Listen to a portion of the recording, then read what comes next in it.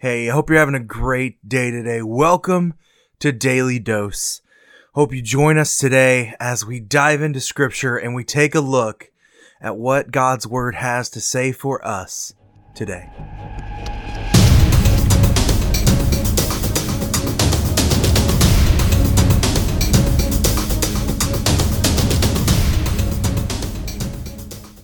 Hey, how are you doing today? It is November 29th, and welcome to Daily Dose. Today, we're going to talk about the righteous judge, because God is the righteous judge.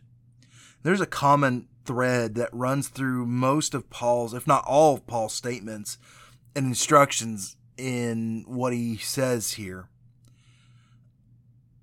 And I think what's important is the urgency in which Paul is relating everything to Timothy. Remember, Paul, for all intents and purposes, Paul thinks his life is basically coming to an end. He's sitting in prison. He's rotting. In fact, look with me in 2 Timothy chapter 4. I charge you in the presence of God and of Christ Jesus, who is judge of the living and the dead, by his appearing in his kingdom, preach the word. Be ready in season and out of season to reprove, rebuke, and exhort with complete patience and teaching. For the time is coming when people will not endure sound doctrine. They will have itching of ears. They will accumulate for themselves teachers to suit their own passions, and will turn away from listening to the truth and wander off to myths. As for you, always be sober-minded, endure suffering, do the work of an evangelist, fulfill your ministry. For I am already being poured out as a drink offering, and the time of my departure has come. I have fought the good fight. I have finished the race. I have kept the faith. Henceforth there is laid up for me the crown of righteousness, which for the Lord, the righteous judge, will award me on the day. And not only to me, but also those who have loved his appearing. You know, this is a fantastic passage of Scripture. We quote this oftentimes. In fact, when I was at seminary, this was told to me several times by my professors, was to be ready in season and out of season to preach. And I'll tell you, there was a Sunday at a church I served previously where that morning the pastor got sick, and within like a 20-minute notice, I was preaching 2 services. And I remember being oddly prepared to preach 2 services, of which I didn't know I was preaching.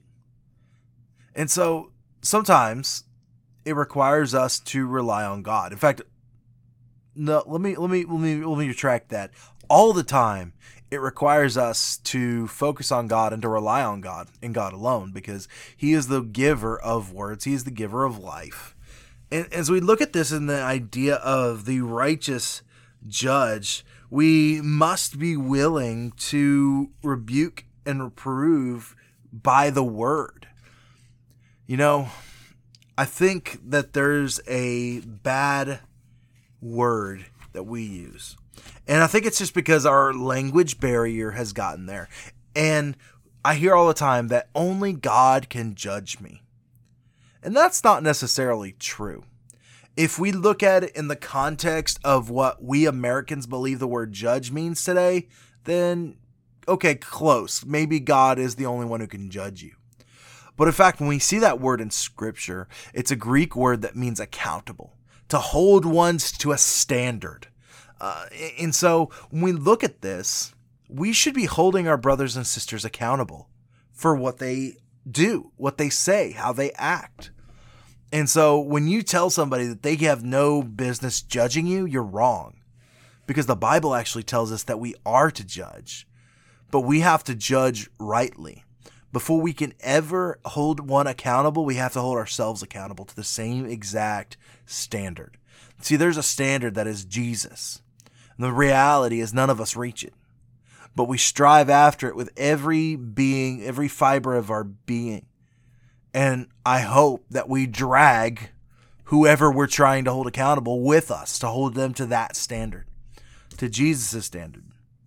But understanding that this word that we try to inform as judging. It means to hold accountable. And it's not one that is in a harsh way. It is one that is in a loving, caring way, the way Jesus did. You see what Jesus did to hold people accountable? He ate dinner with them. He shared with them. He performed miracles to them. He challenged them. You see, Jesus' idea of accountability and our idea of accountability is a little different. But I think given the test, we should go with Jesus. Hope you have a fantastic day, and I'll see you tomorrow.